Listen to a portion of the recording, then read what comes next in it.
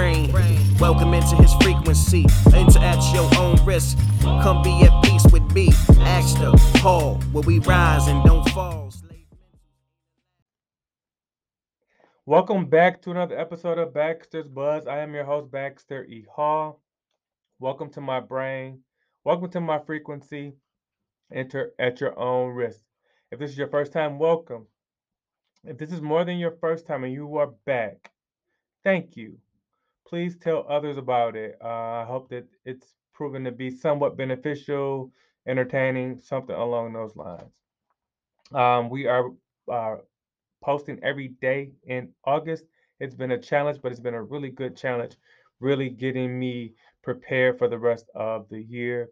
And so I'm thankful that folks are still paying attention, and I feel like I'm getting sharper. So hope that that's coming across in some of the messages here.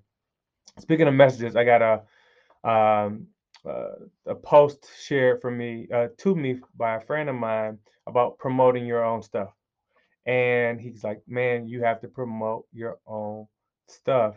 And the message was, very similar. It's very strange. So I have this book out, right? It's called Angelic Eights, A Letter to Zara. Super proud of it. You want to put things out there. Sometimes you feel like if I promote too much, it may seem a little self-centered. But most of the time, but more or not, or many times, folks are seeing things for the first time, or the reminder is something that they actually need.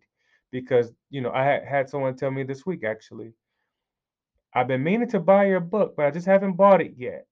And I said, well, what are you waiting on? So maybe this message will find them, and this will be the thing that will actually put them in position to actually click the button on Amazon to place the order.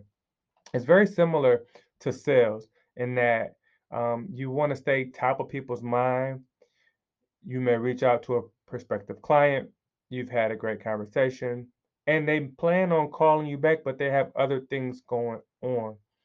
And so part of our job as salespeople and consultants is really to follow up and make sure that we aren't dropping the ball from our end.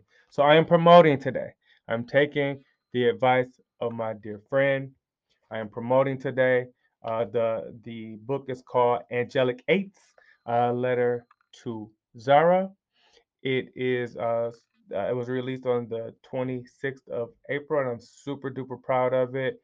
I'm hoping that the majority, more and more people can read it, share it, pass it along. Some wonderful lessons in there, and this is, really good story behind it. So there'll be some other things coming. We'll be talking about how the book and the lessons in there can translate to your personal life, of course, but then also in your business life. So more to come on some of that, and I'm looking forward to sharing more of it with you all. So again, the book is called Angelic Eights, A Letter to Zara. There's an ebook available on Amazon and also a physical book on Amazon. So I hope that if you haven't gotten it and then you've been on the fence or you have too many things in your cart, just hit the order now button. Leave the rest of the stuff in the cart if you're not ready, but don't wait on this wonderful project and these wonderful lessons. So until next time, peace. Welcome into his brain.